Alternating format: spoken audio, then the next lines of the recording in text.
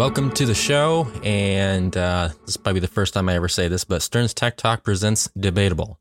Pretty much where we go and break down some of the more controversial news and headlines in the worldwide tech community. So without any further ado, we'll actually just get right into it. And I'm actually kind of curious, what did you actually think about the EU's new law that all phones should have easily replaceable batteries? I think it's been a long time coming. Well, the funny thing is it's kind of like they're retrofitting their devices. Yeah. Because that's something that, I mean, well, okay, except for Apple, that's the only exception. Well, of course, yeah. Samsung, Google, I'm trying to think back to their Motorola. I can't recall some of those if they've... Yeah, I can't remember them either. I think they might have had replaceable backs, but definitely Samsung, Motorola themselves did. I don't know if they actually made them for the actual, the Nexus line, I think is what Google had theirs as. So, but I mean, just the fact that they're basically saying there should be no adhesive on the batteries, no specialized tools to get in. I don't know. This is something that we keep referencing them, but this is something that our parents, especially our mom, would like. Yeah. Because of course. She grew up in her smartphone days when she started, she grew up on a Galaxy S5. Yeah, I remember that. So those had, removable backs with the battery, with the SD card. So it was much easier back then to replace things and, not have to go through so much trouble just to fix one thing. And I think that, for some instances, I think it really depends, but for the majority of things, it should be a customer that should be able to fix their own stuff. And if they break it, then that's on them. There's no Apple makes a thing like say, hey, you can do this, it's fine. Just if you break it, you understand the consequences that come with that, But yeah, I think part of my concern is just how does this affect the build and the rating of those phones? Because how do you accomplish that goal and yet still provide phones that have like IP68 ratings? That is a good point. Yeah. In my mind, I'm thinking, okay, you're taking away adhesive and it needs to be easily accessible, obviously. So in my mind, I'm thinking, all right, then you need to have like a hook hinge this is just me spitballing, a hook hinge on the top of the phone, and it just drops down, laying flat against the back of the phone, and it just kind of locks into place. So it'll have like a gasket around the entire thing. And then when you clamp it down, and then maybe like you screw in 2 screws at the bottom, as long as it's not like specialized screws, then you should be okay, because that's part of what the EU is saying. Right, yeah. Then that theoretically that should lock everything in place, and it should have some sort of ingress protection. I think there's ways that, like you're saying, it can be done, but is Apple or really any company going to go through the trouble of actually doing that? Obviously the EU is establishing like, hey, this is going to happen, but I don't know. I feel like the technology's there to really make something out of it where people can access that without ruining its integrity. But unless the companies are actually willing to do the work, put in the research and the time and the money. Yeah, that's kind of my biggest take on it is just, I think it's great. And I think that putting the consumer kind of at the head of the game versus the company, because when you think about it, not being able to replace a battery because of, its health or whatever, it forces the consumer one of two things: pay money to have the company replace the battery, or pay the company for a new model. Right, yeah. So those are the two options, versus paying the money, which is far lower, for just the battery, and then doing it yourself. Exactly. Because often you're not only paying for parts, but you're paying for labor as well when you're going through Apple, with or without Apple Care. It kind of depends on the tier and if there's any deductible. So this is obviously full speculation, because we're not expecting this until 2027, I think, is at least when we're going to start seeing some changing. Yeah. I was thinking it would take a little while, especially since the last time we kind of talked about this whole ordeal of people being able to repair. Self-repair. Well, I mean, and that's the thing is like, it's not like the companies have been completely ignorant. They've done self-repair kits and stuff, and they've started to kind of bring that out. But at the same time, that's it's kind of up in the air. But I think the only other thing that I was kind of curious about is just performance and power, because does a removable battery technically have less capability than something that's actually in place and it runs through the ribbon cables and stuff like that? And would it have a long-term effect on the components? Because you theoretically have an easier access pulling in and out that battery, which means it's constantly going on and off. Well, maybe. I mean, this was the issue that we ran across when I dropped my iPod, because I was foolish and cracked it, and so JD had to replace it. We bought it, but you touched the two parts of the inner works, and it wouldn't work anymore. So I think there needs to be a level of caution when someone goes into that. Again, you're taking risks when doing it, so you're fully aware of what happens when you do it. But I think there should be full instructions, and just here's what you need to do. Be cautious when you're doing it, and then with regards to would taking out the battery over time, would that have some ramifications? Possibly. I think that if it's just like a lithium battery on its own, or maybe if it was hooked to the backing almost or something, you just lift the back off and take it off. That way you don't really ruin the battery or something. Well, then you'd have to replace the back. But I don't know. I don't think so. I think that's pretty much how I think of. I mean, with my Note 4, it was very simple. You would just take off the plastic backing and you would lift out the battery. You wouldn't even have to touch any of the main boards or anything like that. And 9 times out of 10, with most of those phones, the main board was flipped over. And some of them even had a thin piece of anti-static paper that was covering any of the boards or whatever. Right. So I think that it's always been there. It's just they might have to reconsider and go back to some of those old drawing boards to see how that might be implemented. So it's more of just, it's something I never thought that we would go back to or even think about going back. Now, of course, this is EU, so this is going to affect that location. But what's to say, who would stop, our own government entities from doing the same thing here in the States? So right, yeah. So, over the past 5 to 6 years, a Tesla software hacker has been consistently messing around with the coding inside Tesla's onboard software. In recent attempts, the user Green the Only was able to dig deep and find a driving setting called Elon Mode. That's right, yeah. Yeah. As most know, Tesla's fully autonomous driving software is still in its beta form, I believe.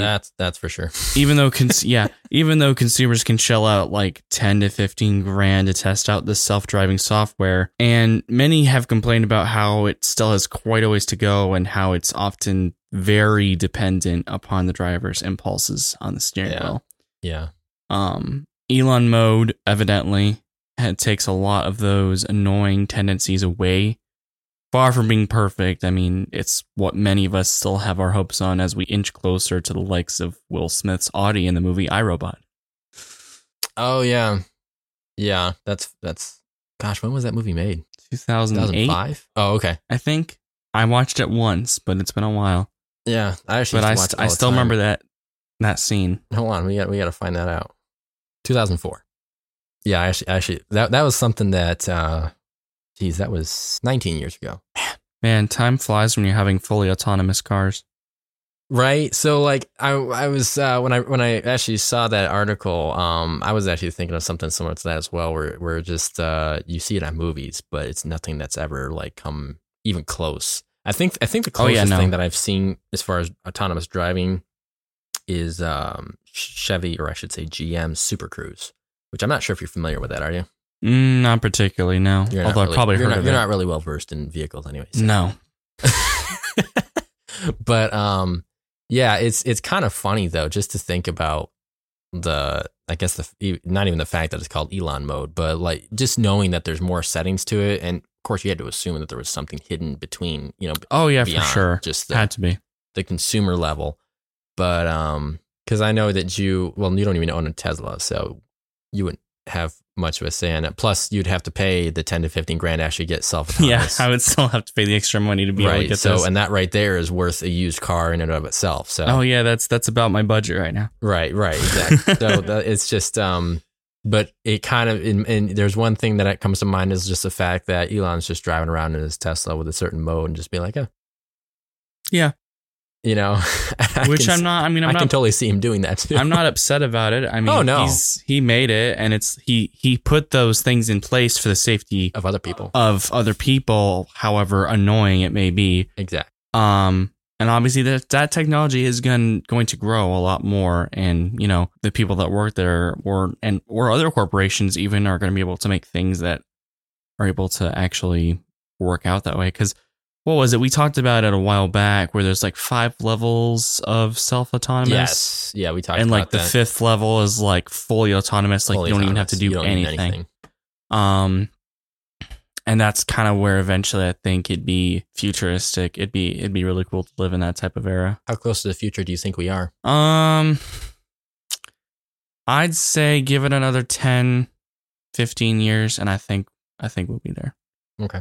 I'm thinking like maybe 7 to 10 is my estimation. I mean, like feel like 7 is aggressive, but I feel like by 2030, if we don't have it together, we got some problems.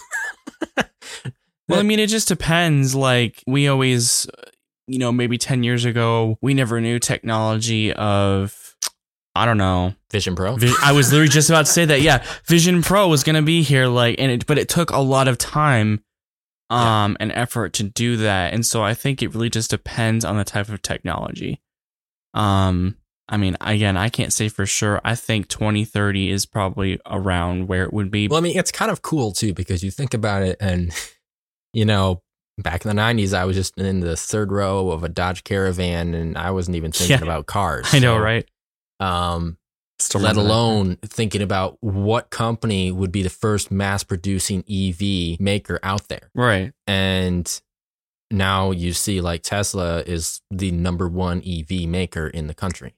Exactly. But as far as like the software and such, I don't blame people for getting upset because this is something that I feel like Elon has been pushing so much that we feel like it should already be here. Mm-hmm. So I just think it's frustrating, but it's still I think it's just because we get carried away with what he says. And it's not the first time that people have gotten irritated by him and his personality, but right. I think when it comes to driving, that's really where it takes effect. And I mean, when you've had that type of annoyance for like the last 5, 6, 7 years, there's a certain point where you're just like, I can't even handle this anymore. So, yeah, because I mean, it kind of I feel like it should already have been here because I remember listening to this and hearing this well, not like decades ago, obviously, but years ago, and being like, oh, is that not here yet? Did we not have autonomous driving from Teslas? Oh, they're there. It's just you got to pay for the dang thing, and it's not even fully. Yeah. So, but like I said, I think the other competitor would be GM Super Cruise, and I've seen a lot of good things from GM Super Cruise. But that's good. Those are probably not cheap either. You want to buy a Cadillac Escalade? Actually, they do put them on some of the mainstream vehicles out there. Obviously not just EVs, but right, yeah, regular combustion engines. But yeah. So there you have it on that one. Will the Audi vehicle from iRobot come to us? Well, it definitely won't be Audi. At least not that we know of. So Intel is actually making changes in its branding concerning their processors. So a couple things that they're looking into, well, not that they're even looking into it, they're actually going to do, is they're doing away with their I in their chip names. Yeah, right. You already heard of it, I'm guessing. Mm-hmm. Then, yeah. Yeah, I did. Partially. Okay. Mainly because, like, on one side, I was like, oh, cool. They're kind of going into a new version of themselves almost, which is fine. I don't mind people changing the names of their stuff, but it's also like, and I'm sure you would agree, that's like, and I don't know if this is their intention, but following like mainstream companies like Apple, or what have you. Everything's Ultra now. everything super ultra. It's like, Yeah. I understand the contingency upon trying to get your consumers to buy more stuff, because a name is important. I don't discredit that at all. A name is going to make or break what you sell. But I also think that if you have multiple companies that use similar names, it just kind of, it's unoriginal and it's like, doesn't feel right. But well, the good thing here is that I feel like they didn't necessarily 100% follow, or let's just speculate that. I don't feel like they 100% followed Apple specifically. no, yeah. Because their lineup is much different. Apple uses their series as generations. Mm-hmm. Yeah. Intel uses them as consumer levels. Yeah. So that I feel like is good. One of the things that was notated in the article, and I'll actually, highlight it, is that he was saying, well, how would you know the difference between, let's say, a Core 5 Ultra, because we didn't actually fully mention this, but they're doing away with the I, and then they're also going to have 2 series. So they're going to have the regular Core 3, 5, 7, 9s, and then they're going to have the, I can't remember if it's Ultra Core. It's 7 Core Ultra or something like that. Something like that. So they're going to add the Ultra in there, which shock. And that's what Riley was referencing. So there's that aspect of it. But the question is what would be more powerful, Ultra Core 5 or a Core 7? See? Yeah, that's kind of the problem, because like that's the how I ran through it in my mind with Apple, for example. I'm not saying the same thing obviously here, but no, but like iPhone 14 is the iPhone 13 Pro. In similar aspects, obviously you have one extra camera, but in like the inner works, it's basically the same thing. See, I think that kind of has an issue, and that's where I think a lot of companies have that type of problem. Just with the way that they have their stepping ladders, it's like, well, this previous generation basically the same thing this one does, and that draws away a lot of people that are like kind of on the fence with Apple or just any company in general. Yeah, but yeah, this is, I'm okay with it, and it's not. Obviously we have to be okay with it. We can't change it. But I mean, as far as just the opinion of it, okay. Yeah, because I was kind of curious. I mean, I know that we tend to look at Apple more than we do at Intel, just because their numbers, or at least what they're advertising, seems to be a lot more impressive. And even some of their testings, from the consumer testings that people have seen, is definitely impressive. Yeah, right. But I guess the thing that bothered me is that Core i3, Core i5, I felt like that was their staple. I felt like that was something that you could latch onto and be like, oh, okay, I know, I'm comfortable with that. Mm-hmm. Now, changing the name, you got to adapt and things happen. So it's not like you can always, hold on to that. And maybe that's what they're trying to do. And they're trying to move away from that. And they're trying to improve their processing power and such. And maybe this is what's going to help them do that in a psychological aspect. Okay, you know how Mark has talked about the whole stepping ladder with Apple? Yeah. Maybe that's what they're trying to do here. You have 5 core. Oh, yeah. Then a 5 core Ultra. Well, that's basically the same as like the 7 core. Okay, well then I'll just upgrade that. Oh wait, there's a 7 core.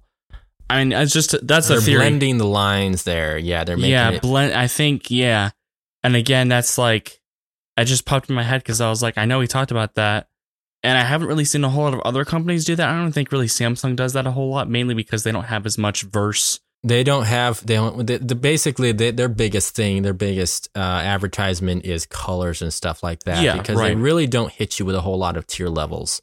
I think for the most part, like even if you look at their folds, I think it's 256 and then 512. Yeah, there might be a terabyte in there if I'm not mistaken. But I mean, there's one in the new. But I feel like as far as the pricing, plus the fact that they're always is on discount, you can always find deals on right. them. Yeah, whereas Apple, it's like good luck. But the other thing that Intel is doing away with is the generation labels. This is one that actually really, really gets me, because I always like to know right away what generation is in that laptop. Yep. Same. That bothers me. So if you were to look at your laptop right now, being that if it is Intel inside, you should see a sticker, if you haven't already removed it, that tells you what generation chip it is from Intel. And so they'll no longer offer that. All the laptops I own, even my old HP, will tell me what generation it is. Yeah, I still have my sticker. And you still have your sticker. Yep, haven't taken it off. So, and I love that part because that's another differentiation between how old is it? How long is it going to be supported? It almost gives you sort of a timeline of, oh, would this be compatible with Windows 10? Would it be Windows 11? Yeah. Stuff like that jumps into your head. Now, you can still tell whether or not what generation it is, but you would have to go into the specs like on Best Buy or something like that, where it'd be notated and such. So that's not necessarily a horrible thing. Or you'd have to go into DXDiag for some of you nerds out there to determine it. And their model number stays the same and stuff like that. That scheming, it works. That's the nerdy part of me that enjoys seeing what's in the computer. Right, yeah. Because the first number you have is the generation. Mm-hmm. And then the second number is kind of like the series. So if you had like a 8750H, then the 8 would be 8th generation. 750 would be the actual series. So you know that it's the higher you get to 1,000, the better it is. Right, yeah. And then the last letter kind of denotes what class it is and what performance you should expect out of it. So mine being an H means it's a high performance. Of course. So if you were to like say it's a K, then immediately you know that's no longer a mobile. That's a desktop class. So if you have a K in your laptop, that's wrong. It's not going to happen. So it's not very okay. Exactly. So that I appreciate they're still sticking to that, because for us who really care, we should never have that removed. Yeah, agreed. And if they change their naming scheme, then well, I guess we'll have to adapt to that. But I just felt like that is the way to go, because that is something that we've gotten used to and we know, you know. But as far as being on the stickers, I don't know. I just felt like that is something. It's always been a staple. Yeah, it's just stuff like that where like, did you really have to change that?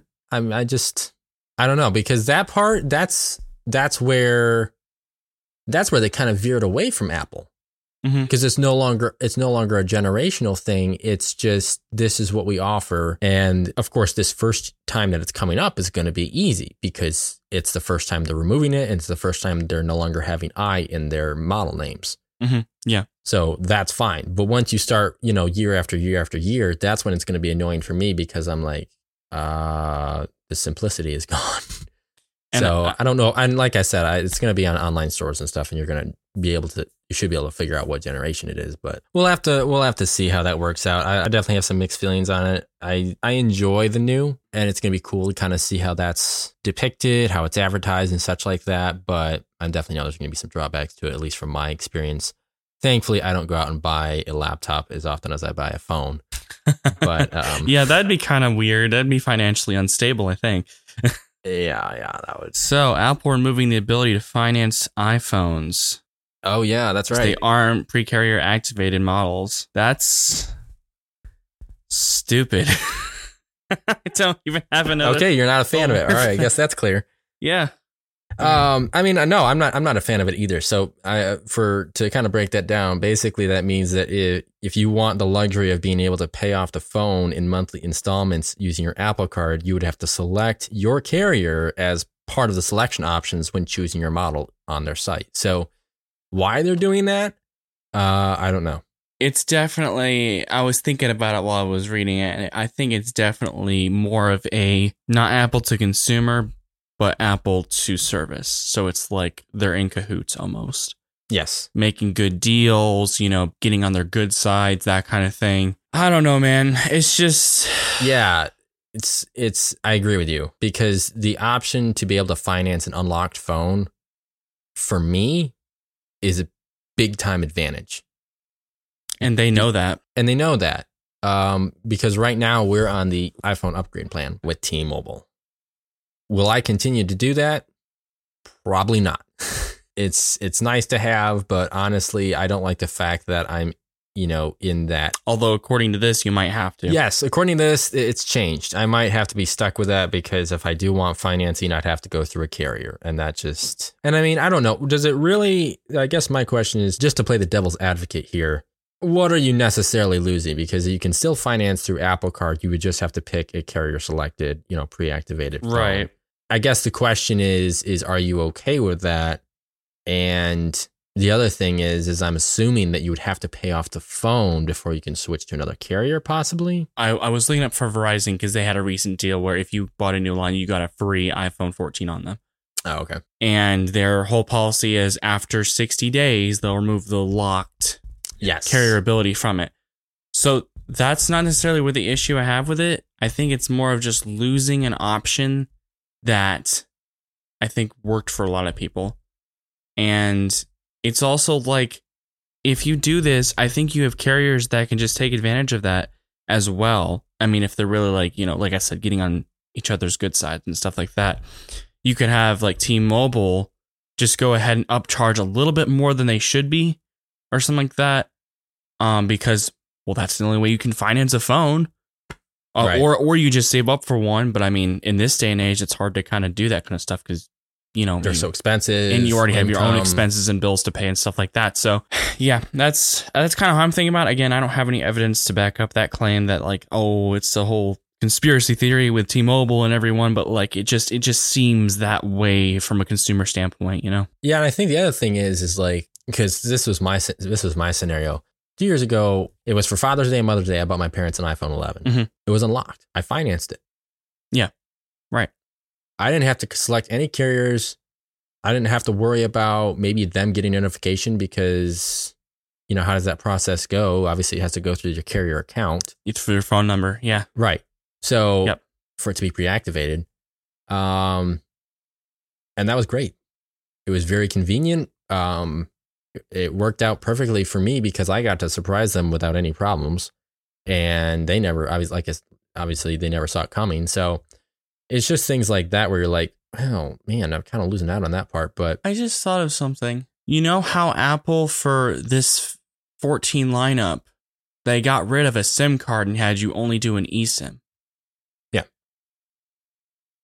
You think that might be connected to this whole thing of just like, oh yeah.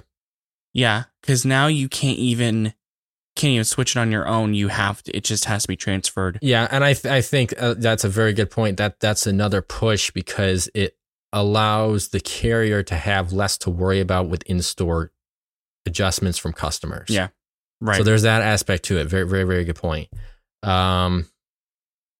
Which we were against that from the beginning. Oh, totally. I hate eSIM. I'm okay with it being an option, but I'm not okay with being limited to it. Limited to it, exactly. Yeah. Yes. Having eSIM there is nice. Once customer services get things figured out and all the issues ironed out, it probably could be very easy to work with. Mm-hmm.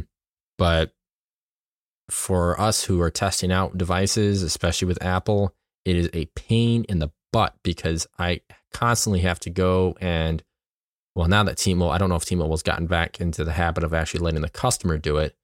But if they didn't, then I would actually have to go to a T-Mobile store, have them do the activation, and it is just an absolute pain. It's overbearing. I hate it's it. Tedious. When they did the self-activation, even this was in the beginning when the iPhone 14 came out.